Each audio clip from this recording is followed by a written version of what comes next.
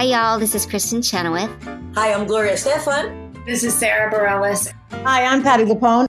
This is Lin-Manuel Miranda. You're listening to the Broadway Podcast Network.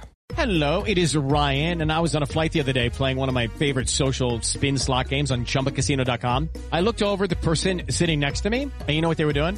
They were also playing Chumba Casino. Coincidence? I think not. Everybody's loving having fun with it. Chumba Casino is home to hundreds of casino-style games that you can play for free anytime, anywhere, even at 30,000 feet. So sign up now at ChumbaCasino.com to claim your free welcome bonus. That's ChumbaCasino.com and live the Chumba life. No purchase necessary. VGW. Void where prohibited by law. See terms and conditions. 18+.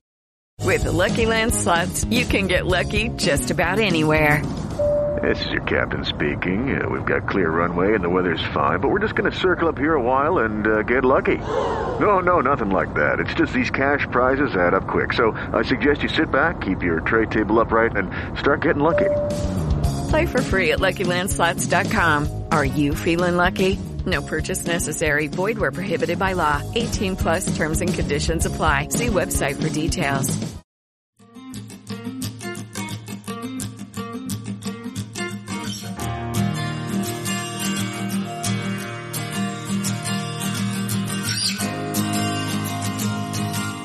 Hi, John Schwab here from Curtain Call, and welcome to episode 104 of the Curtain Call Theater Podcast, the podcast that brings you backstage as close as you possibly can be, often while the shows are actually happening, to meet the people that make theater happen.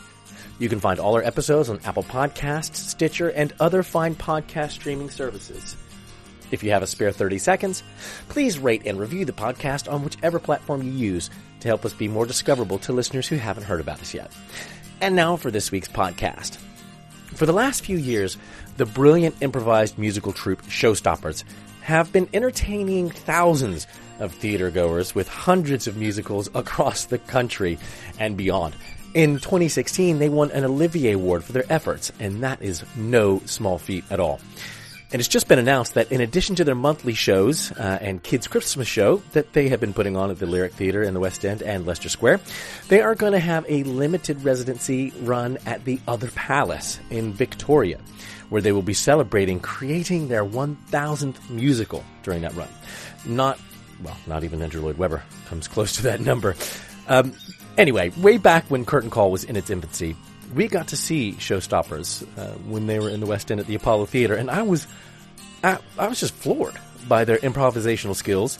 They're absolute genius at making a musical out of a few suggestions from the audience, including some Twitter suggestions. And I mean, we were in stitches in the auditorium, and even the ushers were weeping with laughter. It really was something to behold. So, to celebrate their announcement, I thought it'd be the perfect opportunity, actually, to bring you a little chat with the co-founders of Showstoppers, Dylan Emery and Adam Megiddo, as well as the musical director, Duncan Walsh-Atkins, whose job is to keep up with the lightning-fast improv taking place on stage and to somehow come up with any number of musical styles from across the ages at the drop of a hat.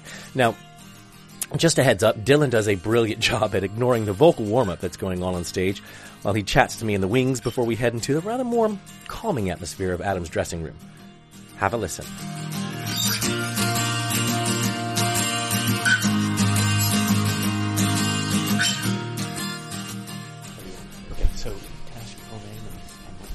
Okay, so I'm Dylan Emery, D-Y-L-A-N-E-M-E-R-Y. Okay. I am one of the co-founders of Showstopper. Okay.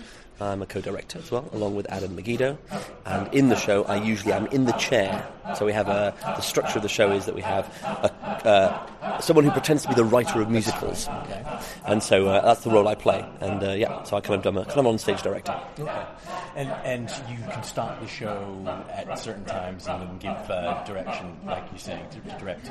Yeah. At any kind of point, you can snap and take a 90-degree turn, or move it forward, or whatever you.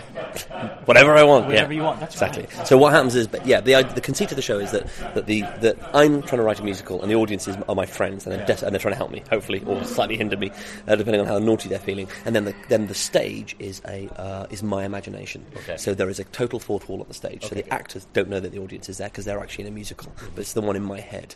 Okay. And then if I stand up at any point, then they all freeze, and when they freeze, I can tell them to do anything, and then they will immediately do it. Yeah. So it's a really interesting dynamic which you don't get as far as more in any other theatre show, of the audience being in cahoots with me, helping me, but also sometimes the actors, the cast will then be naughty. They'll do things that weren't quite what I wanted, kind of on purpose, and then the audience is in cahoots with them. Yeah. So it's almost like a game show host mixed with a schoolmaster. Yeah. Is my role. So yeah, unusual.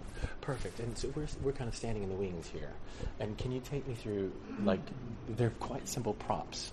So, but when we came last Thursday, things came on more than once, multiple times, and were completely different things. So, which I didn't second guess. I kind of went along with whatever they were doing. Yes. So what have you got that kind of that?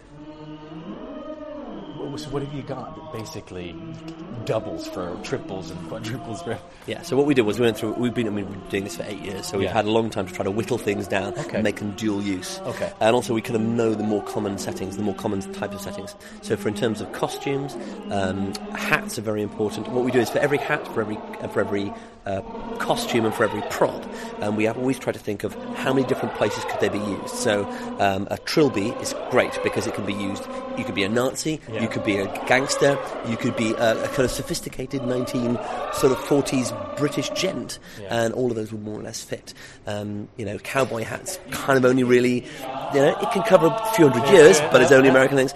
So, so what we do is we choose, and we've got things like cloche hats and stuff, which again can be 1920s, or it could be 18th century in certain circumstances. So everything is kind of reversible and changeable, so that it can be used across lots of time, lots of different bits of time, but also hierarchies as well. So that's been the interesting thing. Coats are really important as well, because if you've got, we've got some amazing, we've got some neat coats. Here's a great one. Okay, so you've got a coat here, and it's got just a bit of trim. Yeah. Okay, so this could be an engine driver, could be a kind of coachman, or it could be a Cinderella coachman in the fantasy. Or it could be a 19th century military policeman, So anything, so lots of the stuff is like the trim gives an idea of the hierarchy and the status of the person. So there's lots of those sorts of thoughts go into the whole process. That's great.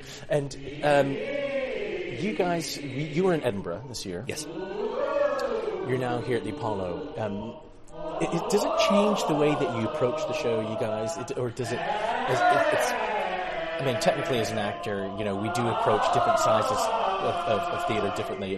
How about when you're creating a show from scratch, as it were, from suggestions from an audience? Does it change the way that you guys approach as a company, as a team? It changes a little bit in the sense of the Apollo is actually such a great space because everyone's so close. Yeah. So in fact, it still feels very intimate, and we don't have to do too much. We don't have to make things massive. Yeah. But the big difference actually is more in how does the audience approach us. So even in terms of the actual set, we have these movable trucks which can be moved into lots of Art Deco style kind of installations, and again make the thing look radically different very quickly. In terms of the lighting, it's not hugely different from what we would have in Edinburgh, except it's better because we've designed it from scratch. Yeah. So the only big difference is sound is massively different, and Tom Lishman is our sound engineer who came in and did an amazing job. In terms of approaching the audiences came with different expectations. Right. Total number of people who see us in Edinburgh every year is 6,500. We sell out, but it's a 300 seater. Yeah. Here, the total capacity for the run was 50,000. So we ran out of fans after 2.5 weeks. So most of the people who've seen us have never seen us before, and a lot of them have never seen improv before. Right. So actually, what really changed was, first of all, they couldn't quite believe how much the show belonged to the audience. Yeah. There's a so we had to take a little bit more time to introduce them to this concept that actually, no, this is really your show. Shout stuff out, and that is what we will turn into a musical. And the idea that if you shout out something unhelpful, it's not like a comedy show where that's funny and then it's somehow okay. No, that is what you will be watching. Yeah. If you shout out the Cheesemongers in Scunthorpe, that's where it's set. What you're going to get. Yeah, well done. So it was a kind of the retraining was interesting, and the other thing which was interesting about West End audiences specifically, in Edinburgh we get loads of students and loads of drama students and musical theatre fans, so they will do all the things they've been doing. So we get lots of Spring Awakening, we get lots of Rent, we get lots of Sondheim always. Yeah. Here we get what's on elsewhere in the West End, and also to what's elsewhere in Broadway, Yeah. because they're the people who are coming to this show. Yeah. So we suddenly get a lot more Mormon and Lion King and Les Mis and Phantom, Yeah. but we also get like the stuff that's kind of a lot more American titles. We've Yeah. got The Wild Party has come up Yeah. several times. So it's a lot more. You can see where they've come from Yeah. and the kinds of things they expect. And so you've got, like, Hamilton, just when, Yeah. so the night before we came, it was Hamilton was in there. Yeah. Now, some audiences here aren't going to know what Hamilton is. Do you have to kind of slightly inform them, or? Yeah, so how it works is our total list of like musicals that we kind of keep a track of, that we think we really ought to know well enough to be able to improvise in the style of without guessing, is about 250. Okay, so it's pretty substantial. For each of those, there's a kind of I've more or less got a sort of one sentence shorthand to describe it to people who might not know what it is. Okay. Now, if it's Phantom or whatever Les Mis, then you don't bother. But if it is, In the Heights or or Hamilton, or if it's anything which is not quite as Urinetown, it was very successful, but it wasn't seen by everyone. So at that point, I have to describe it. Now the question is this: do I describe the subject matter? Yeah. Because that's not really what's going to appear. Yeah. Or do I have to somehow describe the music? And what's interesting is that really separates the sheep from the goats. If you describe a musical and you can't describe how the music is distinct, what does that say about the musical? Yeah. So instead, we have to rely on references to the show. Right. But luckily, for lots of the musicals, the music is distinct. I mean, Urinetown's a brilliant example. Yeah. Got this weird Brechtian kind of Yes, vibe. of It's course, incredible. yes. In the Heights, of course, is fabulous. And then, of course, Hamilton with its kind of Baroque elements and then Yeah. hip hop. So all those stuff we absolutely adore. Excellent. There's another interesting thing. Yeah. So, why is this show different from any other show in the West End? Yeah. So, one is that the lighting is improvised, sound is improvised. That's in your cast list you have sound improviser, lighting improviser. Absolutely. Not Not sounding because they're not sitting there waiting for the cue.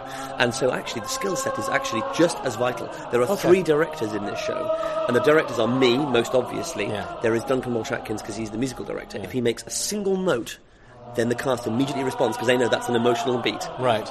If he pulls out, they have to change. Like, he's a total director of the show. Right. And in some senses, are much more than I am. And then the lighting person, because if the lighting person changes state, that means you have to change the scene. They can, of course, end scenes, but also they just change the lighting state. They put a spotlight on, you fill the spotlight. Yeah. The way you approach all of this is, if this were a brilliantly written musical, what would it look like? Yeah. This is not an impro show with songs. Yeah. This is actually trying to improvise what a great musical would be had it been rehearsed and directed and choreographed. Yeah. So everything that is done, either from the actor or from any of the other improvisers like music and lights and so on, has to immediately be yes-anded. Yes, Adam Megiddo. And what you do on the show? I'm with Dylan. I'm the co-creator of the show, and I'm in the show as one who jumps and sings and dances about. Excellent. And how long have you been doing this? Since the start, which was 2007. 2007. Well, Dylan and me and Dylan and Ken Campbell, Right. who's sadly no longer with us, did a 1-week workshop at the Actors Centre in 2007 entitled "Can You Make Up a Musical on the Spot?" Something like that. And we spent a week with a group of people and we tried it out, and then at the end we got our people together and formed Showstopper in 2008. Amazing. Yeah. That's cool, because I like the title, because it, like Ronson, Yeah, we are just like Runs. We are like most DIY products, actually. And I hear on the grapevine that you guys don't talk to each other backstage. We don't really, because firstly we're mic'd, and our mics are live all the time in case we want to sing from off stage. So there's no way, because it's improvised, of course, there's no way of the sound desk knowing who wants to sing or talk when. So our mics are live all the time, which means that if we talk to each other, we can be heard on stage. So we generally don't. We have a whiteboard. If something is urgent that needs to be communicated, we can write it on a whiteboard, but we tend not to, really. And also, if you're trying to talk to each other, you're missing what's going on stage. So you're missing the action, and therefore you've missed a bit. Yeah. And that's, that's completely unique. I've not come across that before in a show at all. Yeah, it's the idea of sort of in a enforced silence backstage. we can look at each other. Usually what happens is we do the same kind of communication backstage as we do on stage, which is we look at each other. Yeah. So if for example a number's going on, I'm sure you'll see this several times tonight, if a musical number's going on but it needs backers, people to go into the backing vocals and doing some dancing in the background, someone will grab a hat, so the other people will grab the identical hats. They'll just follow suit, and then we'll all go on looking the same. Occasionally you might kind of point at something. But if we need to communicate, we'll just look at each other or just sort of point. Yeah, okay. Do you ever point at, because you got the word twat up there?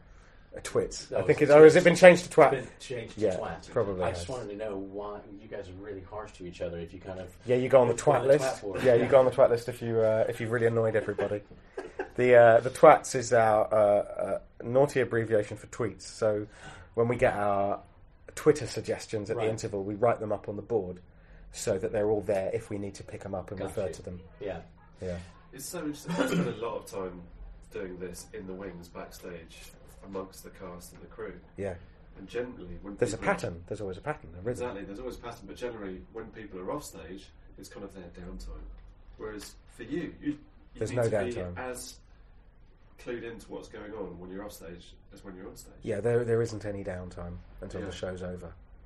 And because you could be needed at any moment, or you might need to contribute something at any moment. Yes, fascinating. And is it a... Ladies and gentlemen, the house is now open. Please do not cross. Is it a case of when somebody has the idea, like an improv, if they have it and there's that spark that goes, and they're on stage, you were very quick to move a truck the other day and be in the pharmacy, the pharmacy.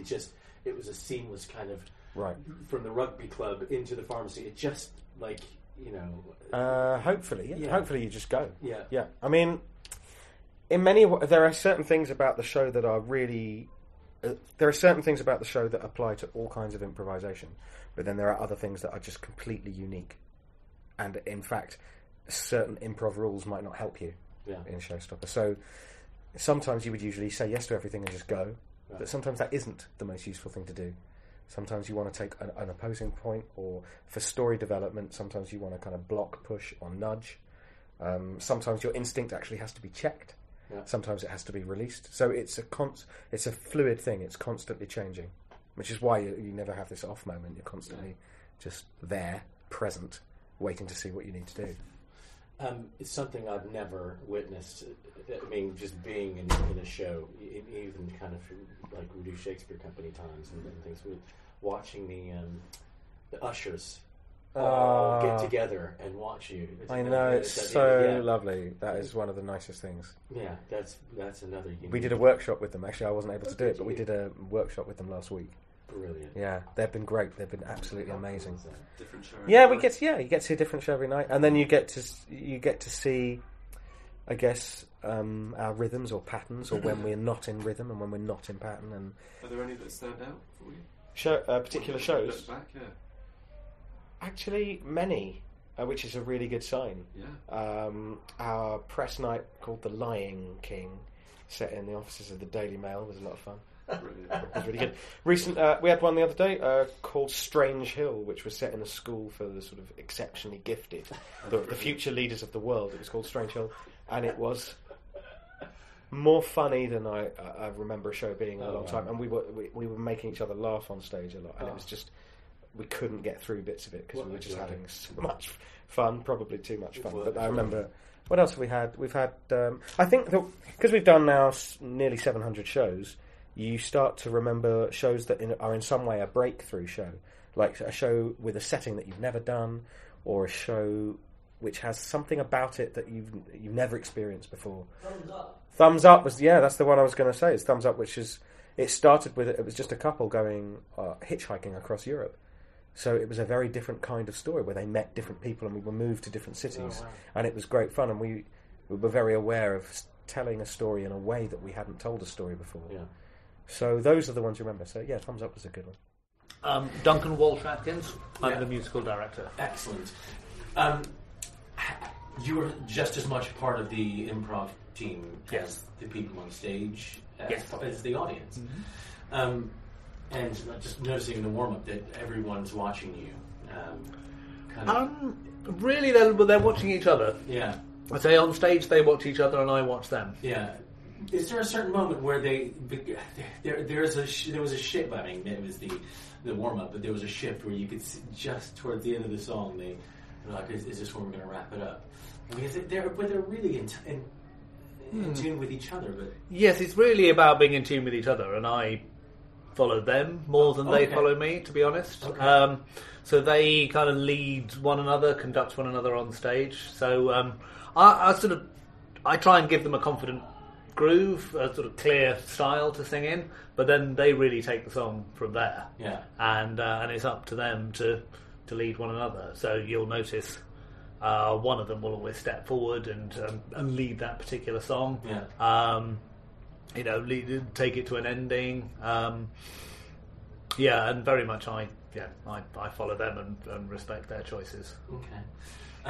The pressure on you to know all the different styles of musical and musicals. I mean, because I'm sure people try and catch you out with obscure, 1950s, 8 shows on preview shows on Broadway. What have you ever been stumped? Or?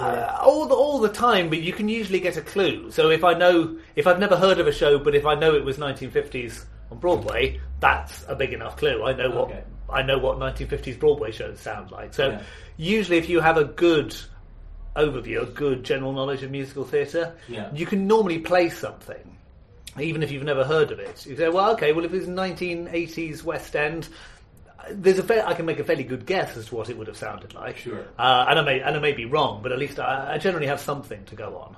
In the last resort, you can just say to the audience, to whoever suggested it, will you describe it? And we'll do what you describe. Yeah. And that's a fun game, although what we do turns out not to be much like what they've described. But there's usually something to go on.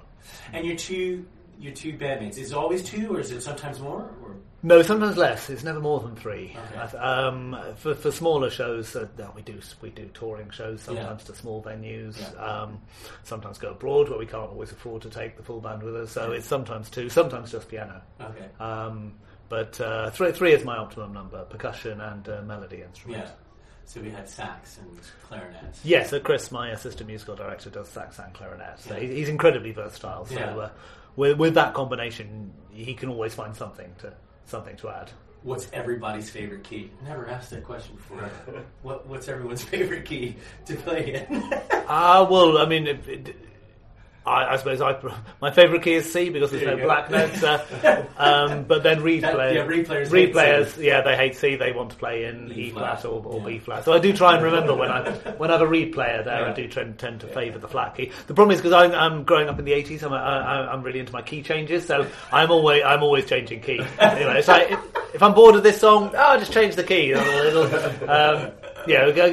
I want to go around one more chorus, change the key. Brilliant. So I'll start in a sax-friendly key and then end up in the worst key possible.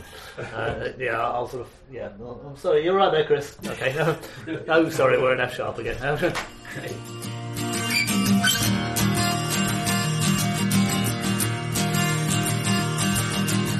Dylan Emery, Adam Megiddo, and Duncan Walsh-Atkins of the improv musical troupe Showstoppers.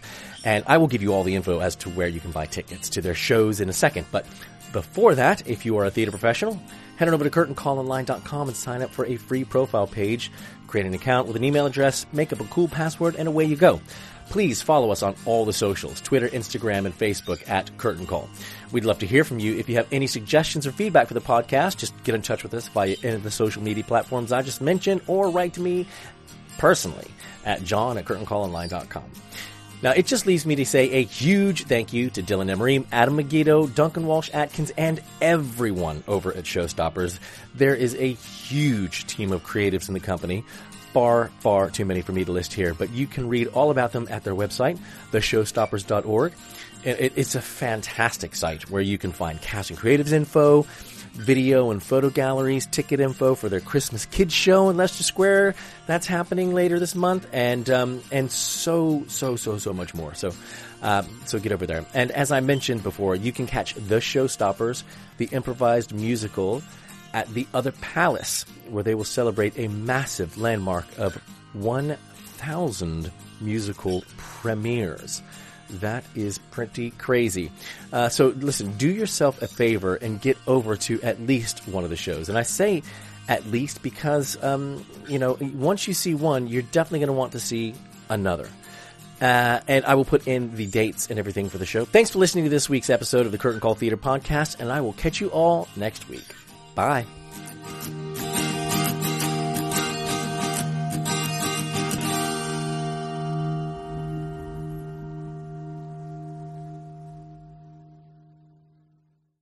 Hey, it's Leslie Odom Jr. here on the Broadway Podcast Network to tell you about the Rise Theater Directory, a program of Maestro Music. Rise is a national online resource designed to connect and empower backstage and administrative and creative theater professionals from underrepresented backgrounds. If you work or aspire to work in the theater community, this can help you find your next project. And if you hire theater professionals, search the Rise Theater Directory to find your next team. Create your profile now and get more information by visiting risetheater.org. That's theater with an RERISETHEATRE.org, because only together we rise.